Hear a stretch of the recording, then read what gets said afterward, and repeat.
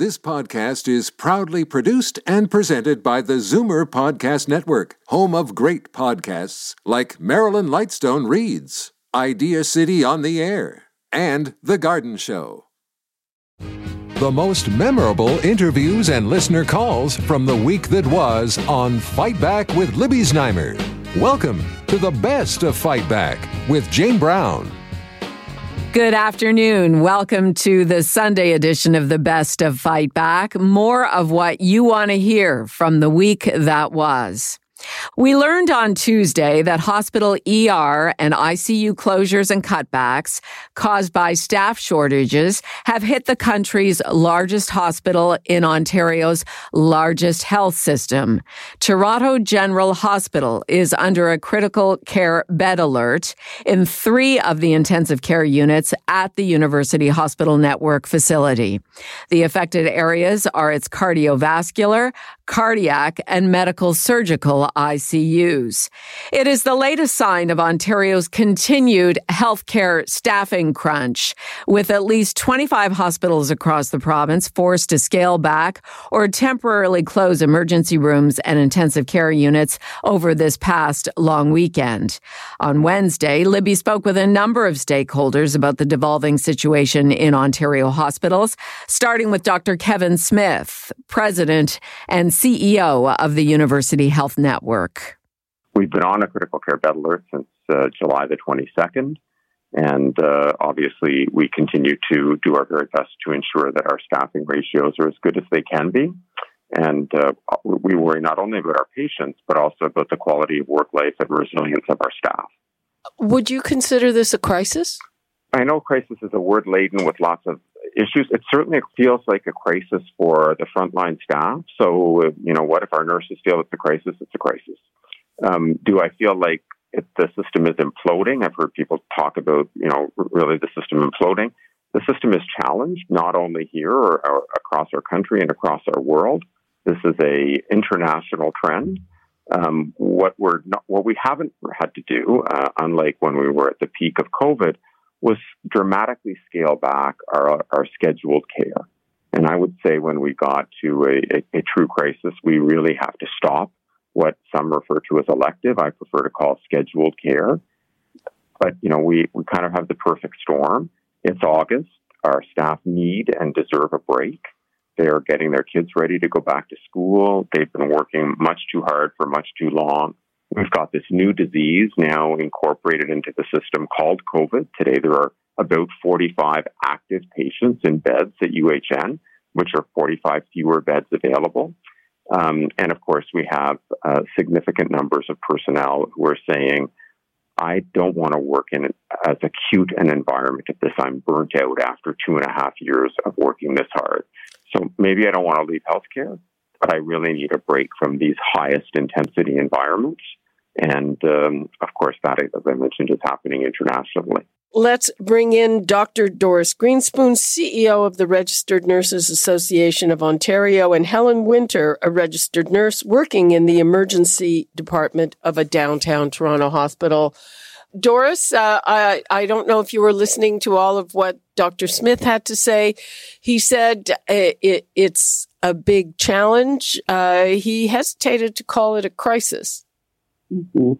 I believe that it is a crisis. I think I agree with about everything that Dr. Smith, Kevin said. He and I have discussed also the matter. What I don't agree is that September will be better. I do not think September will be better. I do not agree on waiting with Bill 124 till March or November or anything. I think August 8th, the Premier should announce that bill is gone. It's not only the bill that will help, but the bill, as you have heard us say before, is a red flag for nurses that they are not valued. It's easy for Dr. Smith to say that money is not all. I agree, money is not all. Every nurse will tell you that is money and workloads. Money because they cannot have a decrease of almost 7% of compensation at the time that their workloads have been heavier than ever, and workloads because they want to deliver outstanding care and they're unable under the conditions today. Helen Winter, tell us about your experience. What's it like for you working in these circumstances? Well, I just finished working 6 days straight, so 6 12-hour shifts, because that's what it takes to get the bills paid now. It is disgusting. I don't know what is going to be called a crisis. We're so far beyond a crisis. What's it going to take? I have no idea. If this isn't a crisis, then I can only look at horror movies to think of what would constitute a crisis. People are dying.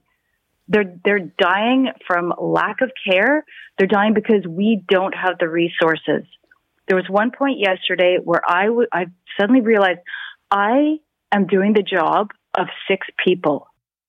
Toronto ER nurse Helen Winter, Dr. Doris Grinspun, CEO of the Registered Nurses Association of Ontario, and Dr. Kevin Smith, President and CEO of the University Health Network.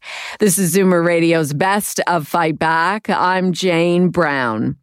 All of us are feeling the pinch of high inflation, which recently hit 8.1%. And those of us in the workforce are wondering, will our salaries keep up with this nearly 40-year high inflation? The average annual increase of 7 major union wage settlements in March and April was 3.1%. That's almost double the average pace of pay increases between March 2020 and January of this year. Now, representatives with the Public Service Alliance of Canada, which advocates for 120,000 workers, or about a third of federal employees, are demanding annual pay increases of 4.5%. And the union representing education workers has just called for nearly 12% increases. Libby was joined by Rocco Rossi, President and CEO of the Ontario Chamber of Commerce, to get his take on the situation. As interest rates are being raised to basically slow inflation and slow economic activity, the danger is if you go too far too fast, does it throw things into recession? How long will the inflation numbers last? There's no question there are up rounds in many sectors because, as you say, there are labor shortages. When we survey our members, 62% are pointing to labor shortages, but they also want to avoid locking in long-term deals if, in fact, things turn. So what I expect to see is a push, not so much still a push to hire, but trying to do them for shorter terms. Right. I know that some companies also, in an attempt to avoid locking things in, they may go with bonuses, which are one-time things instead of percentage pay hikes. Is that something you're seeing? For sure, we're seeing a fair bit of that because if you build in on a permanent basis increases, then as you said, the fear is and why the Bank of Canada is worried and is increasing rates is you don't want to create what they call a wage spiral where you see inflation go up, so wages go up, but then that affects the cost of everything.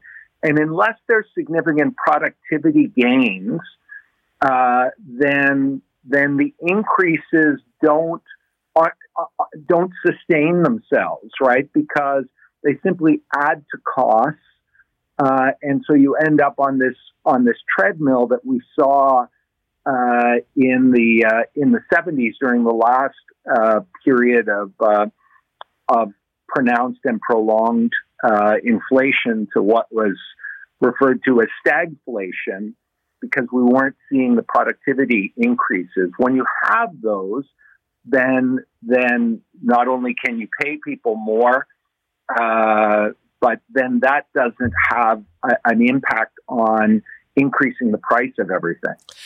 Do you have a sense from your members about what they think they will have to pay to keep their people? maybe to hire new ones?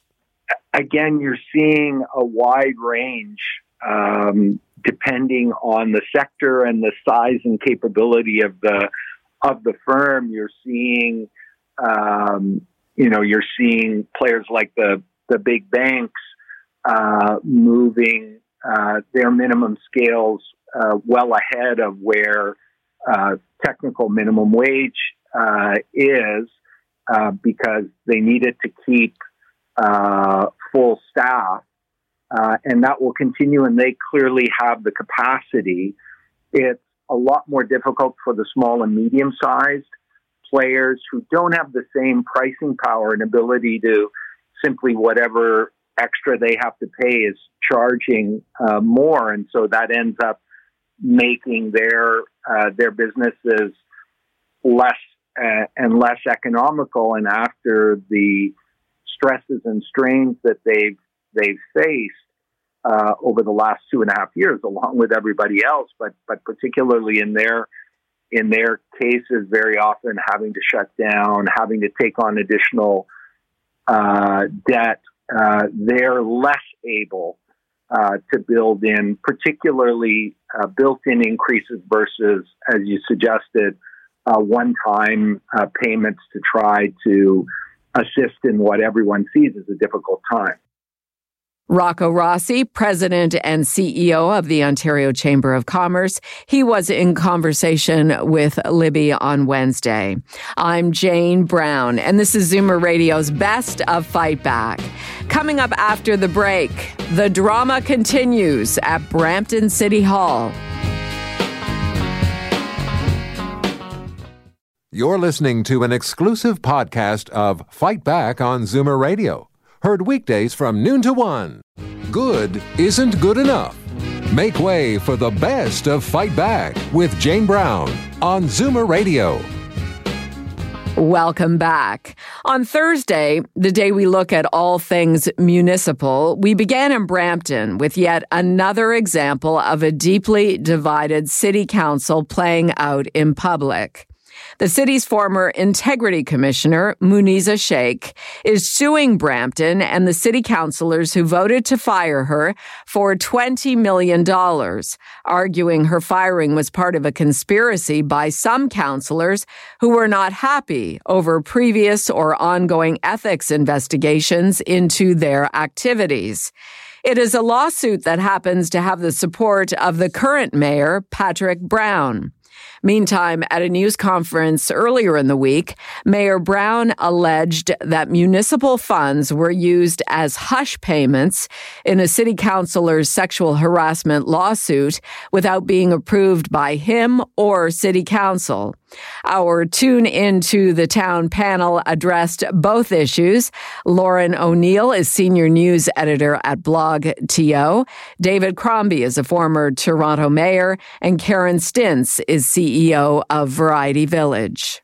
First and foremost, why the Integrity Commissioner would file a judicial review, because the reality is council can terminate a contract as long as the person that they're terminating receives adequate compensation. So as long as they pay her out, they can terminate her for whatever reason they want. Procedurally, it appears to be in order. What's interesting is that Patrick Brown is now getting behind it as some sort of claim that she's been let go because of her work investigating counselors. So, but that's her job.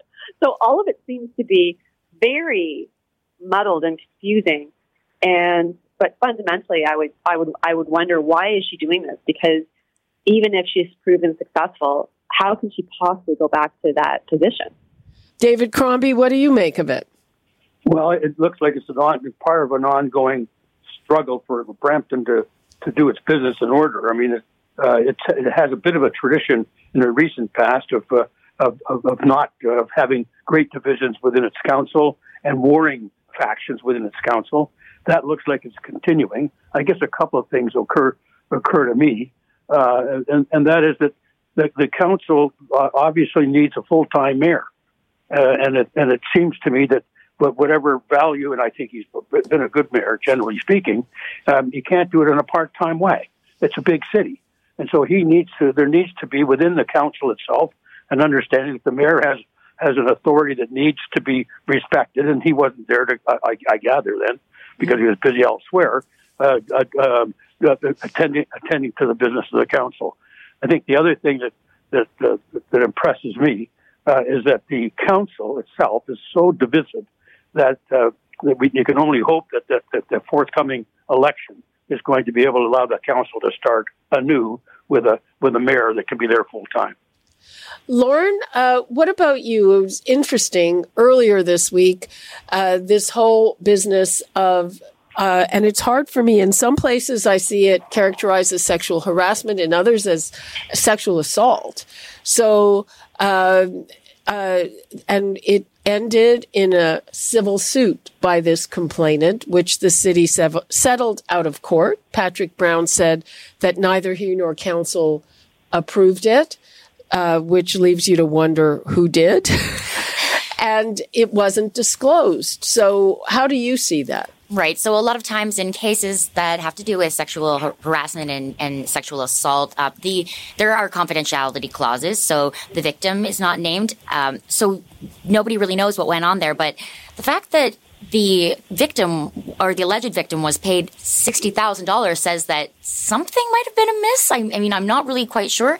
And the fact that nobody knew that he paid this money is a little suspicious to me. I think the whole thing is... It was the city. It wasn't him. Oh, but that nobody knew that the city, I guess, had paid like that. It just seems all a little bit suspicious. And I think it's just ironic because...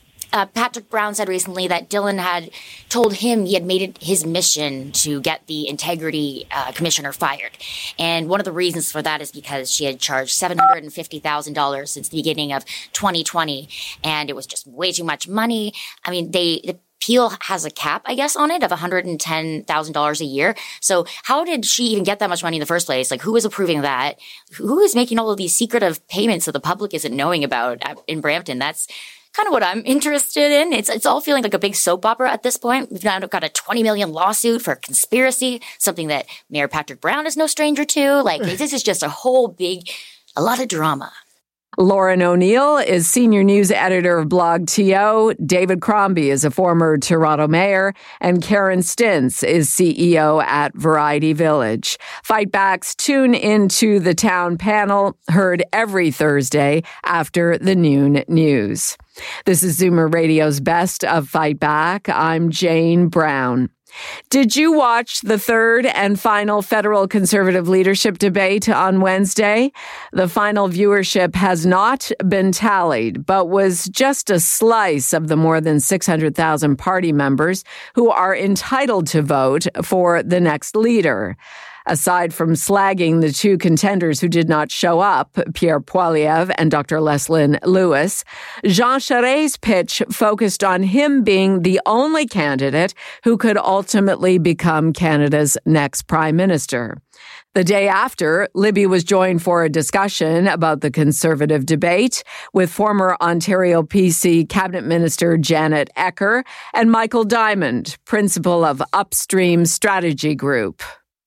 Listen, anytime you put your candidates in front of your potential voters, it's a good thing. I mean, it's part of the accountability mechanism and that should be happening in a political organization. So, and very rarely do debate formats get good brownie points. I mean, there are some that do really well, but, people bitch about them all the time. So having your candidates out there, having them an opportunity to sort of show their stuff, as it were, is always a good thing. And it is unfortunate that, two candidates decided not to do it. It does sort of show, I think, disrespect for the party. And you can agree or disagree. And I've been part of debates that I thought were a bit crazy in my past. But, you have to respect the process. And it was unfortunate that two of them didn't. Michael, what do you think? Look, having watched it, I think that the two candidates who skipped it probably made the right decision. In many ways, the first English debate moderated by Tom Clark with the bazooka music, as Janet said, or bazooka sounds, was really ridiculed for being poor. And I think last night's was actually even worse. So, I can't fault either candidates. This debate was sprung on after after the schedule was put together at the request of Mr. Charest's campaign. I understand why they're scrambling and they need to try and get anything to gain some traction. They have a pretty big deficit to catch up to, but fully understand why Pierre Poilievre would have thought that it was a much better use of his time to be in Saskatchewan getting the vote out. And Libby, you referenced the numbers on YouTube watching. Of course, we don't know the television numbers, and it was on several of the networks, but Pierre's YouTube and social media feeds actually had 4 times the viewership of the parties on the debate last night. So I think, he was able to connect with many more people. And furthermore, I mean, I just wish since it happened, the party had done a better job at selecting questions that actually allowed each candidate to project how their vision would connect to their plans to win the election. And I think that was not really something they focused on.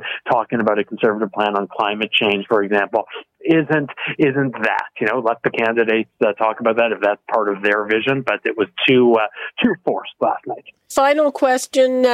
Do either of you, starting with Michael, have an inkling of what percentage of people have already voted and what percentage of voter turnout you expect? So it was actually the last report from the party I saw was actually quite low of the over 670,000, I believe it was, eligible voters. I think it was only about 14% of ballots had been received, and of that, it is a rather complicated process, and there's a lot of room for human error in terms of how you have to seal the envelopes and include identification. So of that, I believe it was 14%. Don't know what that was approved mail-in ballots. Voters who make that mistake will get a second chance.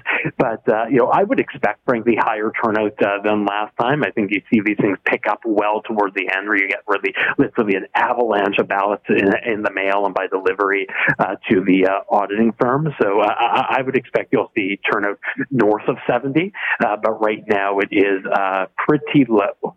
Well, I was just going to say that the latest as of Friday is 22%, so 140,000. Now, again, how many of those are valid? As Michael said, I don't know, but so it's growing. And hey, we're all deadline-driven people, and my guess is that over the next couple of weeks, if your ballot hasn't gone in there, I suspect you're going to be getting the usual get out the vote harassing calls from candidates.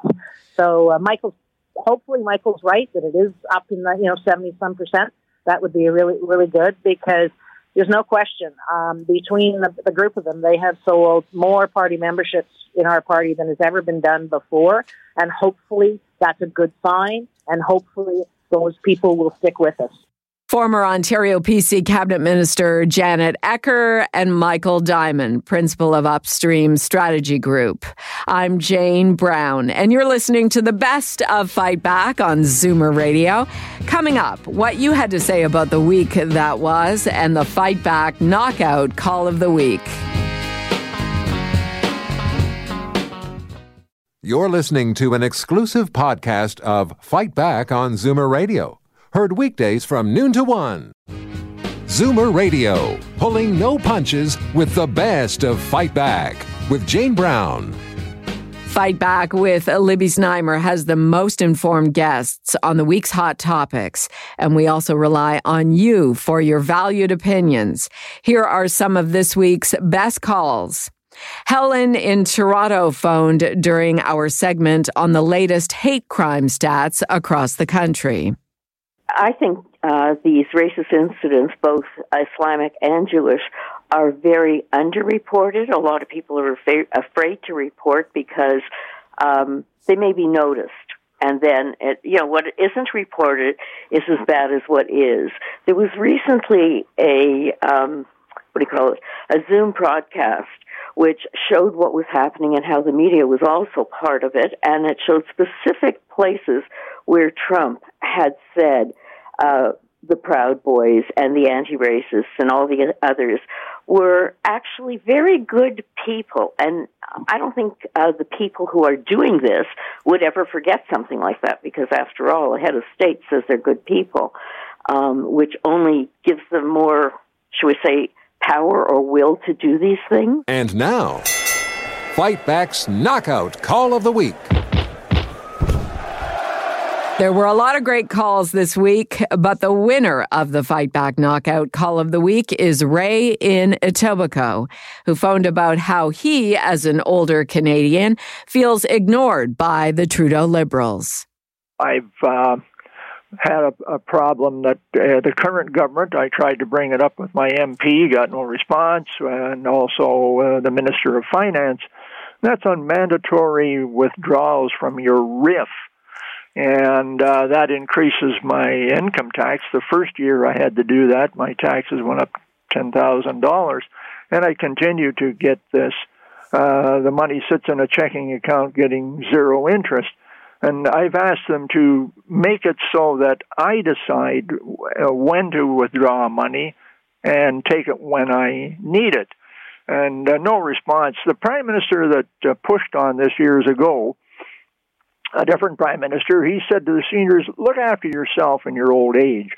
So the banks, which already had RRSPs, they jumped on the bandwagon. Oh, yeah, contribute and you'll be able to and retire and move be on Easy Street. I never made it to Easy Street. I'm still in the same old place.